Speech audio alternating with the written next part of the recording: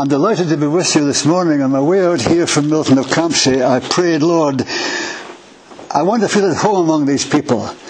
And as soon as I walked in the door, I felt very much at home. It's just a wonderful name you have for this church family. New Beginnings.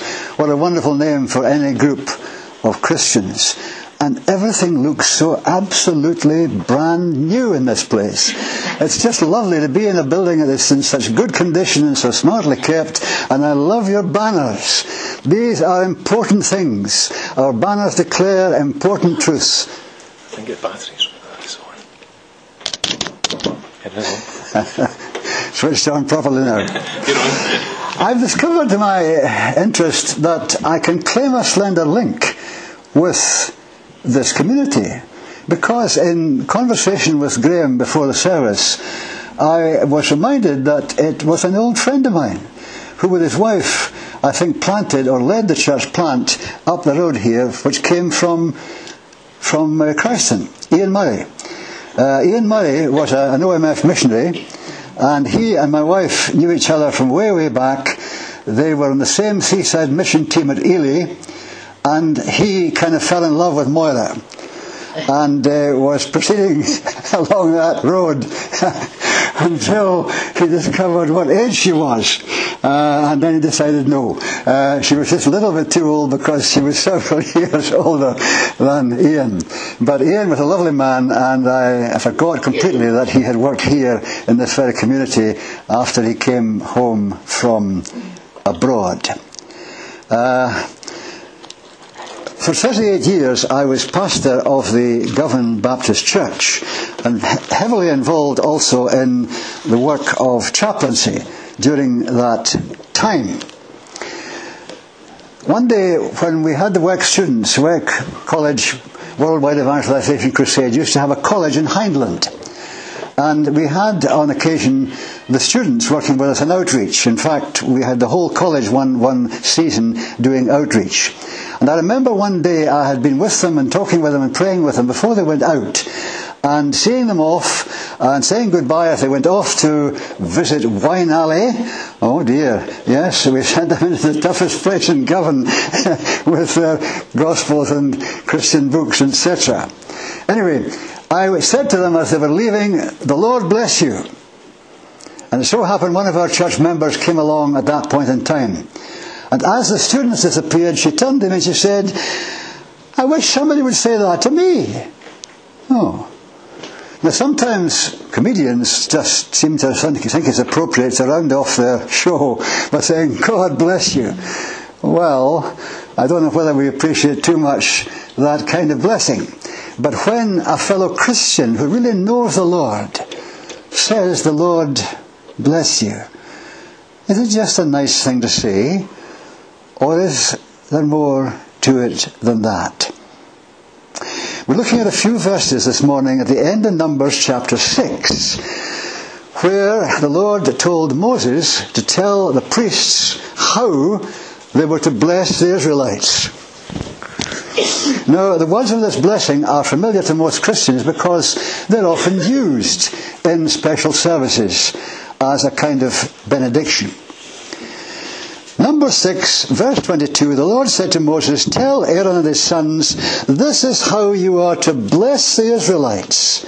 Say to them, the Lord bless you and keep you. The Lord make his face shine upon you and be gracious to you. The Lord turn his face towards you and give you peace." So they will put my name on the Israelites, and I will bless them. You see, God and man combining to release this blessing into the lives of these people. The priests were told, "You are to bless the people." And God said, "I will bless them." In Scripture, blessing and cursing are involved with words. Sometimes spoken, sometimes written, usually spoken. And most people don't realize that in our conversation day by day, some of us without knowing it, speak words of blessing to others, and some sadly speak words of cursing. When I meet somebody and so they seem a bit down and I speak with them and tell them the Lord loves them and He's got purposes of blessing for them and I seek to encourage them, what am I doing? I'm speaking words of blessing into their life. But when you see we say something negative to somebody, we can be affecting them adversely, doing them actual harm. When somebody says to somebody else, you know what, you're a waste of space. Oh, really? And if that's said often enough to you in different formats, it can make you feel very unimportant, very worthless. I'm not going to make much of my life. People think I'm a waste of space. Why try? Why bother? And if a parent or a teacher should ever be foolish enough to say, you know, your exam results are consistently awful, you never seem to do even reasonably well, you know what? You're never going to make it in life. You're going nowhere in life. And you know, some teachers say these kind of things to some children. God forgive them. Because they're actually cussing the kids. They're putting words onto these children which goes right into their mind and spirit and makes them feel, I'm no good. I'm just a failure. Unfortunately, I'm just one of the ones that goes downhill instead of uphill. And that's awful. Terrible. Now, when we come to Scripture, we find, of course, there is reference to blessing and cursing all over the place.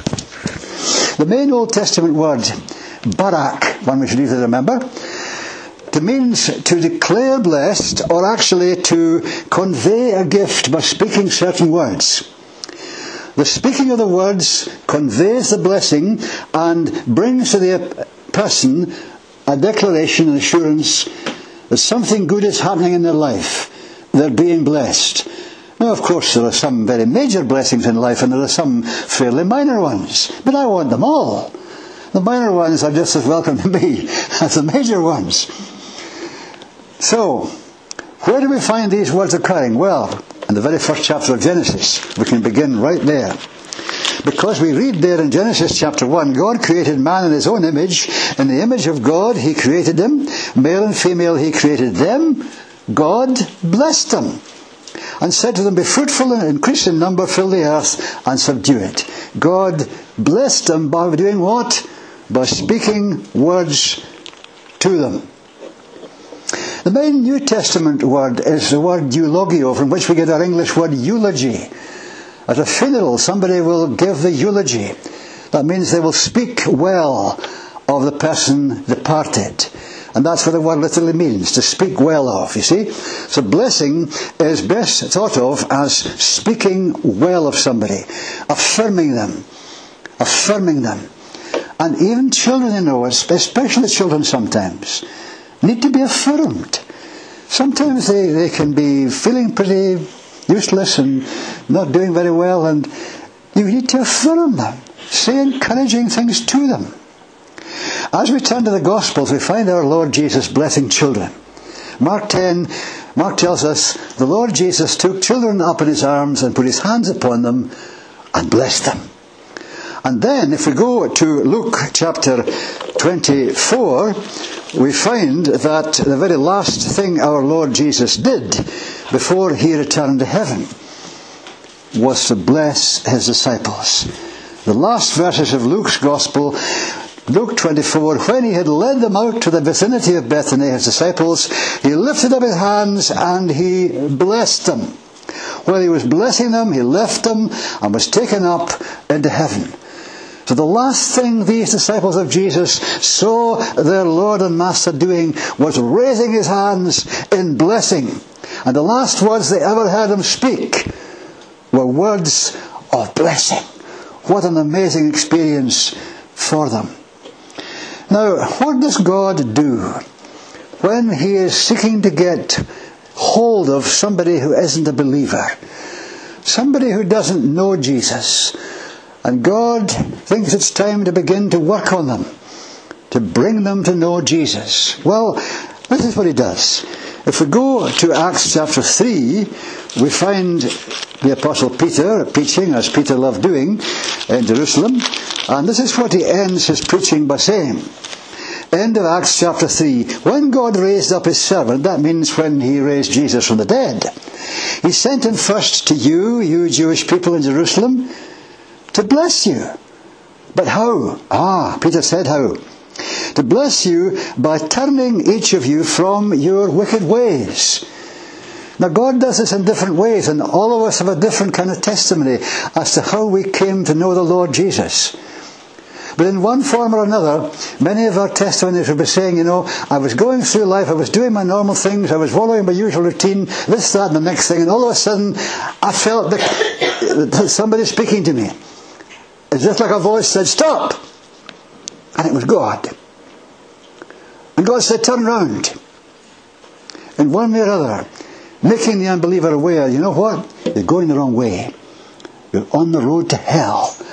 Turn around and get on the road to heaven. And that's what repentance is all about.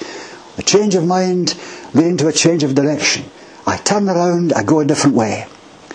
For me, one of the things that happened, God took a long time to rein me in, to bring me all the way to where He wanted me to get to.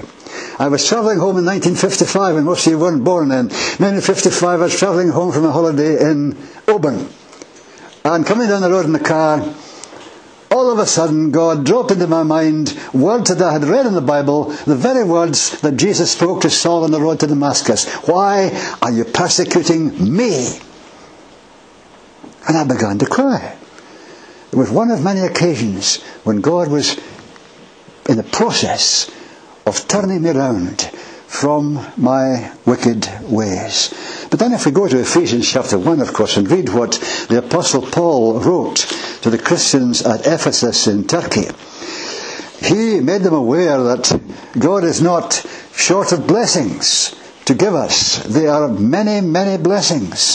He says, praise be to the God and Father of our Lord Jesus Christ, who has blessed us, past tense, in the heavenly realms with every spiritual blessing in Christ.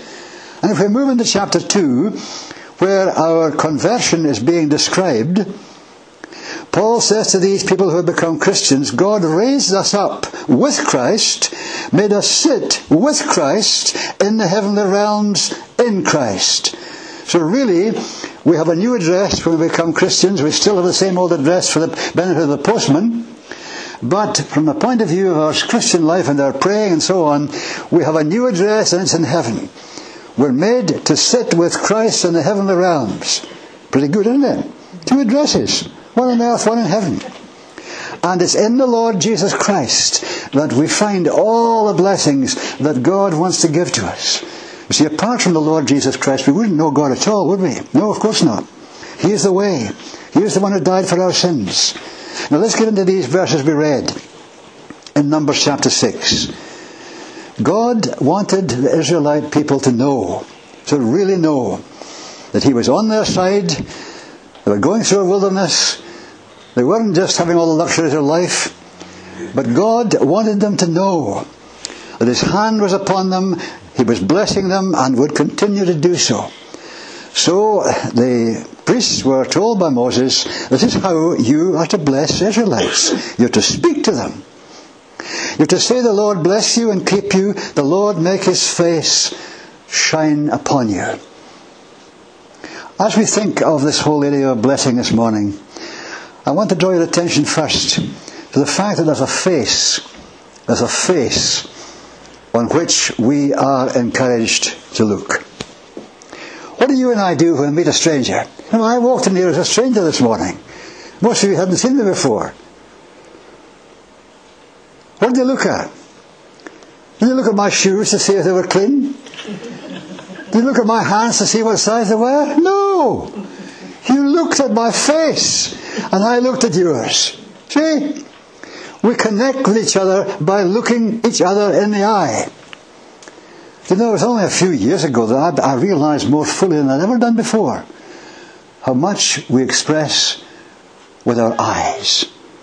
When you meet a stranger and you look them in the face, occasionally, sadly, you will see a face that reveals that in that person's life there is hatred, there is anger, there is warfare, there's aggression, there's bitterness. somebody not very nice to know. But most of the time, happily, you meet a stranger and you look them in the face and you see something positive.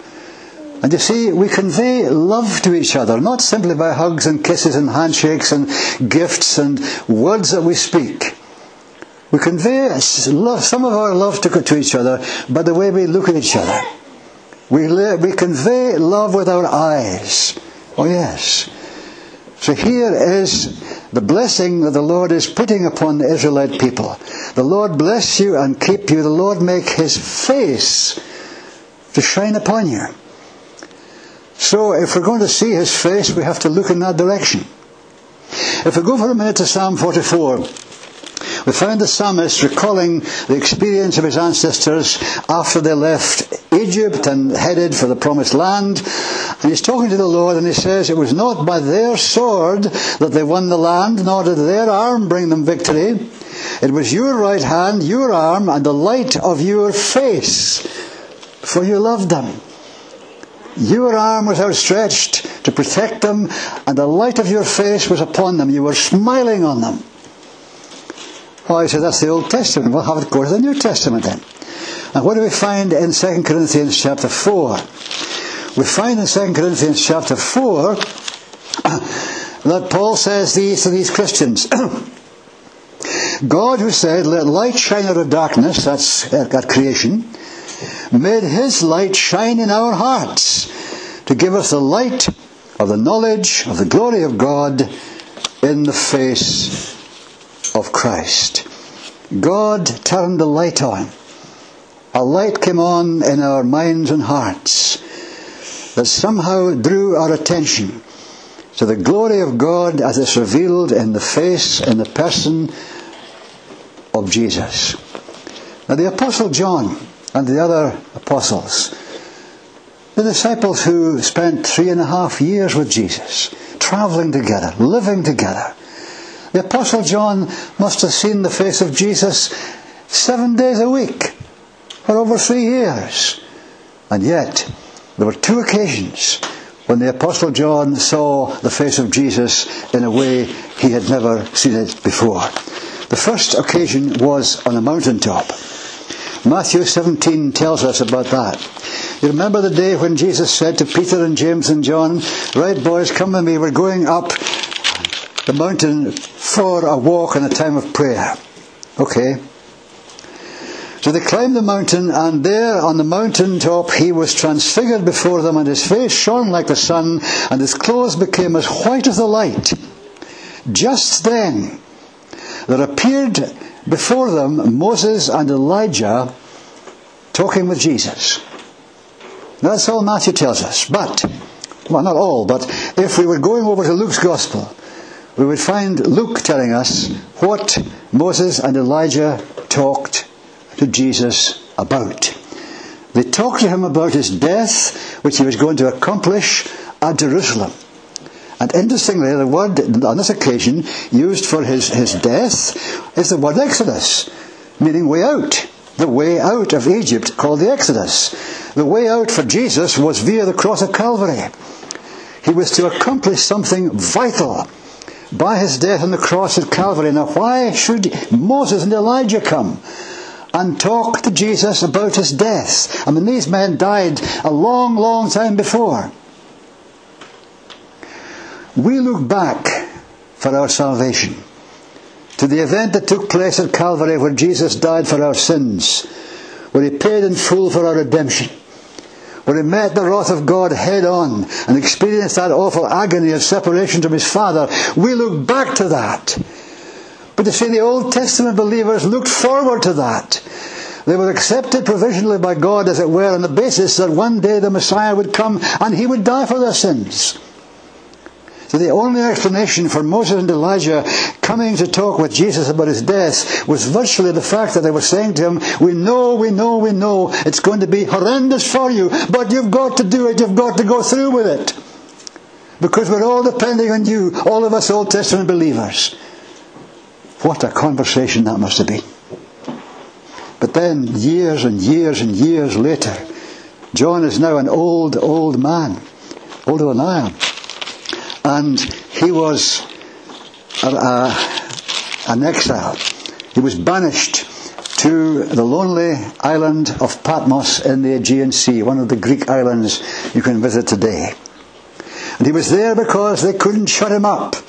He wouldn't stop talking about Jesus. He wouldn't stop preaching the gospel, so they kicked him out and banished him to this open prison, if you like, on the island of Patmos. And he tells us in the book of Revelation chapter 1, on the Lord's day I was in the Spirit, and I heard behind me a loud voice like a trumpet. I turned round to see the voice that was speaking, and when I turned I saw 7 golden lampstands, and among the lampstands was someone like a son of man, dressed in a robe reaching down to his feet, and with a golden sash round his chest. His head and hair were white like wool, as white as snow. And his eyes were like blazing fire, his feet were like bronze glowing in a furnace, and his voice was like the sound of rushing waters. In his right hand he held 7 stars, and out of his mouth came a sharp, double-edged sword. His face was like the sun, shining in all its brilliance. Exactly what John had seen many, many years before on the Mount of Transfiguration. No wonder John says, when I saw him I fell at his feet as though dead. And he placed his right hand on me and said, do not be afraid. I am the first and the last. I am the living one. I was dead, and behold, I am alive forever and ever. The first time John saw the face of Jesus shining like a sun in all its brilliance, Moses and Elijah were talking with Jesus about his death. And this time Jesus is talking about his resurrection. I am the one who died, and now I am alive forevermore. I'm sorry, but I can't help getting excited when I think about my risen Lord. My wife is in heaven. One day I'll join her. But in the meantime, I know it is well with her. Because Jesus died and rose again and conquered death, He's alive. And sometimes we Christians, when we feel down, we're having a bad day, you would think Jesus was still dead. No, He's alive. So, the face on which we may look is the face of Jesus. Interesting that the writer to the Hebrews says in chapter 2 that we do see Jesus. Now, that is seeing by faith, not with our physical eyes. He says, in putting everything under Him, Jesus, God left nothing that is not subject to Him.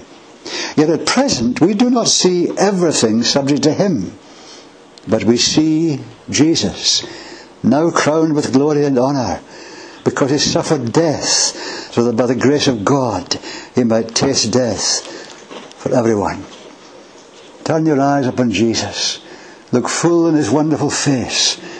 The things of earth that we sometimes value so highly will grow dim in the light of His glory and grace. Let's continue. The Lord bless you and keep you. The Lord make His face shine upon you as a face on which we may look, and there is grace on which we may lean. The Lord make His face shine upon you and be gracious to you. Extend His grace to you. Pour His grace upon you. This is the grace that came by Jesus Christ. The Apostle John in his first chapter of the Gospel says, the Word became flesh and lived for a while among us, full of grace and truth. From the fullness of His grace we have all received one blessing after another. Grace and truth came through Jesus Christ. We've all received one blessing after another.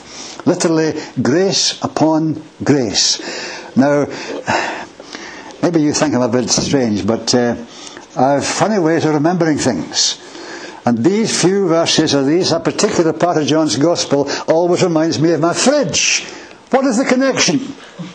Well, sometimes I look in the fridge and I'm sorry, there's nothing there. There's not what I'm looking for is not there, because it just isn't there. But there's one thing that is always in my fridge. Always in my fridge. Milk. Because you see, I love this stuff. I used to work in the land. I used to work with cows. But I love milk. And I go through a gallon of milk every week. I recommend it to you. Wonderful natural food. And how come? How come I'm never disappointed when I open the fridge? Oh, dearie me, there is no milk. It never happens. Why? Because I keep putting milk in, that's why. I keep going and buying twice a week milk, and putting it in the fridge. You see, God has done that with grace. He has filled His glorious fridge, His wonderful reservoir, with all the grace we could ever need. And every time we come in need, it's always there. Always, every time. The grace that came through Jesus. And that's the grace that brings salvation. Ephesians 2:8, by grace you've been saved through faith. By grace. By grace. We know this. We didn't achieve this ourselves. It was God's free gift to us. And then, just to crown it all, we find that when we really are struggling and we eventually, or wisely early on, turn to God in prayer, what do we find? We find that every time we come knocking at the door of heaven, we find that the God whom we worship has a throne that is called the throne of grace. And so in Hebrews 4 we read, let us then approach the throne of grace with confidence so that we may receive mercy and find grace to help us in our time of need. That is so good to know that. So encouraging. Every time we come to God in prayer, we're not coming to a throne of judgment. We're coming to a throne of grace. And we obtain there mercy and grace to help us in our time of need. Let me show you a little verse in Isaiah chapter 30. It's one of those little verses in the Old Testament, tucked away in a corner as it were, and most of us probably would never notice it. But it's worth noticing. Isaiah 30 and verse 18. The Lord longs to be gracious to you. He rises to show you compassion. Now, most of the places in Scripture where the Lord is described as being in heaven, He is seated. When Jesus went back to heaven, He sat down at the right hand of the Majesty on high. But He did rise to welcome the first Christian martyr, Stephen, when he was being stoned to death. And here in the Old Testament, the Lord longs to be gracious to you. He rises to show you compassion. When somebody comes in and asks for something, we rise out of our chair to go and get it for them and help them. God is on the move on our behalf. The Lord is a God of justice. Blessed are all who wait for Him. You will weep no more. How gracious He will be when you cry for help. Isn't that beautiful? How gracious He will be when you cry for help. God never said, "What, you're back here again?" Some people who come begging for our help, we feel like saying that to them sometimes. But God never says that to us. He welcomes us every time and moves to meet our need. So we have as God's people the face in which we may look the face of Jesus, the grace in which we may lean the grace that came by Jesus Christ. And that leads us into the peace in which we may live. See, we live in a world that is torn apart by strife. Not only international strife, but internal strife in nations. Iraqis killing Iraqis and Syrians killing Syrians. That's the madness of sin. But even in small communities and families, sometimes there is strife, not peace. But this word speaks about the peace in which we may live. The Lord turn His face towards you and give you peace. And of course we know that our Christian life begins by our finding peace with God through repenting of our sin and putting our trust in the Lord Jesus Christ, surrendering our lives to Him. That's why Paul can write in Romans 5 verse 1, therefore being justified by faith, we have peace with God through our Lord Jesus. Yes, but he goes on to say something else. He says, through whom we have gained access by faith into this grace in which we now stand.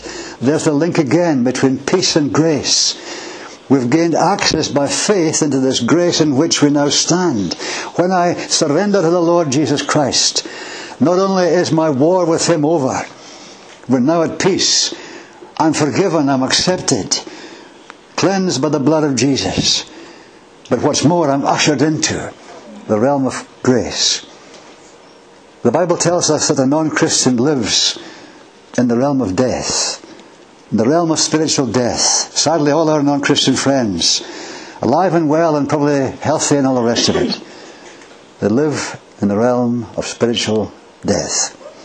And only when we come to Jesus Christ do we step across the line, out from the realm of death into the realm of life. But we also find as we cross that line, not only have we entered the realm of life, but we've entered the realm of grace. And believe it or not, it's not my fridge this time, it's my shower that helps me. I love water. I was born in a house that had a burn running down beside the garden, and I've loved water all my life. I love water. I think it's a wonderful sensation to stand below a shower and the water is pouring down upon you, pouring down upon you. And every time I have a shower, I'm reminded that that's symbolic of the grace of God, because that's pouring down upon me as well. See? Living in the realm of grace. It is so good and so different from the experience of the non-Christian. Peace with God. But there's even more. Because in addition to being at peace with God, we also can have the peace of God. And here, of course, we go to Philippians chapter 4. And we find the Apostle Paul saying something that to some Christians is acutely embarrassing. Why? Because in all my years as a pastor, I used to be dismayed again and again to come across so many fellow Christians who live with a certain measure of fear. Now, the only fear that is necessary is a healthy fear of God and a sensible fear of danger. We don't stick our hands in the fire, for example. These two kinds of fear are okay. But every other kind of fear is destructive to some extent. And so also I used to find that so many Christians were anxious and worried. I still come across them. Anxious Christians, worried Christians. The Apostle Peter says, cast all your care on him, God, for he cares for you.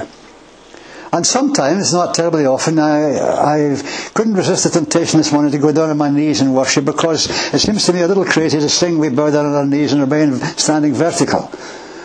And I find a release, I find my spirit released when I do something that's not everybody approves of. Well, I don't care whether they approve or not, quite frankly. I believe God approves of it. And it's liberating to break through this kind of barrier. Oh, I won't raise my hands, I won't go down on my knees. Go and do it, and you'll find a liberation in your spirit. Anyway, Peter says, cast all your care upon him. And sometimes it's useful to do something physical. And when I have to do it, and I have to do it sometimes, when I find myself beginning to get anxious about something, I pretend I've got a cricket ball in my hand, and I do like this with God. I say, God, here it comes. Whoa! I can't handle this anxiety, but you can. Thank you for taking it from me. Because you see, the verb Peter uses when he says, cast all your anxiety upon him, it's not like casting a fishing line into a river. It's flinging it. Fling with all your might. Get rid of the thing. Maybe I'm touching a sensitive nerve this morning. Are you anxious this morning? Do you know the Lord Jesus? You don't need to be anxious. Paul says, do not be anxious about anything, but in everything by prayer and petition with thanksgiving. And that's the key. And that doesn't mean, I believe, give thanks when the answer has come. No. Give thanks when you're asking for the answer. Give thanks in advance. That's faith. And God loves faith.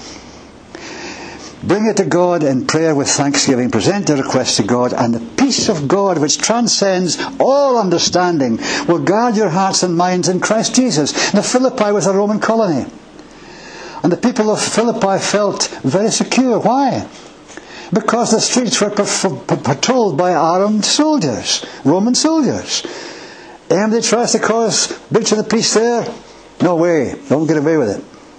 And you see, here is the promise of peace that will guard our hearts and our minds from anxiety, from worry, from fear. I don't know about you, but I know which I prefer. Yes, I have been afraid in the past, I have been anxious in the past, but I much prefer to enjoy the peace of God. The peace of God. Let's remember as we close what Jesus said to his disciples. Jesus took time to have a long talk with these men before he went to the cross to die for our sins. And in that long talk he said to these men he was leaving behind, "Peace I leave with you, my peace I give you. I do not give to you as the world gives. Do not let your hearts be troubled, and do not be afraid." My peace, said Jesus, I give to you. My peace, you and you and you and you. My peace I give to you. And if we go to the very last verse of that wonderful farewell message, it ends like this. Jesus said to them, "I've told you these things so that in me, you may have peace. In this world you will have trouble." And the word literally means pressure. You'll feel pressures of different kinds affecting you in this life. But take heart. I have overcome the world. In me you can have peace. I think these words are wonderful. I think Jesus is wonderful. The face on which we may look, the face of Jesus. The grace on which we may lean, the grace that came by Jesus Christ. The peace in which we may live is promised to us by our Heavenly Father. Lay hold of it and enjoy it. Let's pray. Father, we thank you this morning that your word is truth.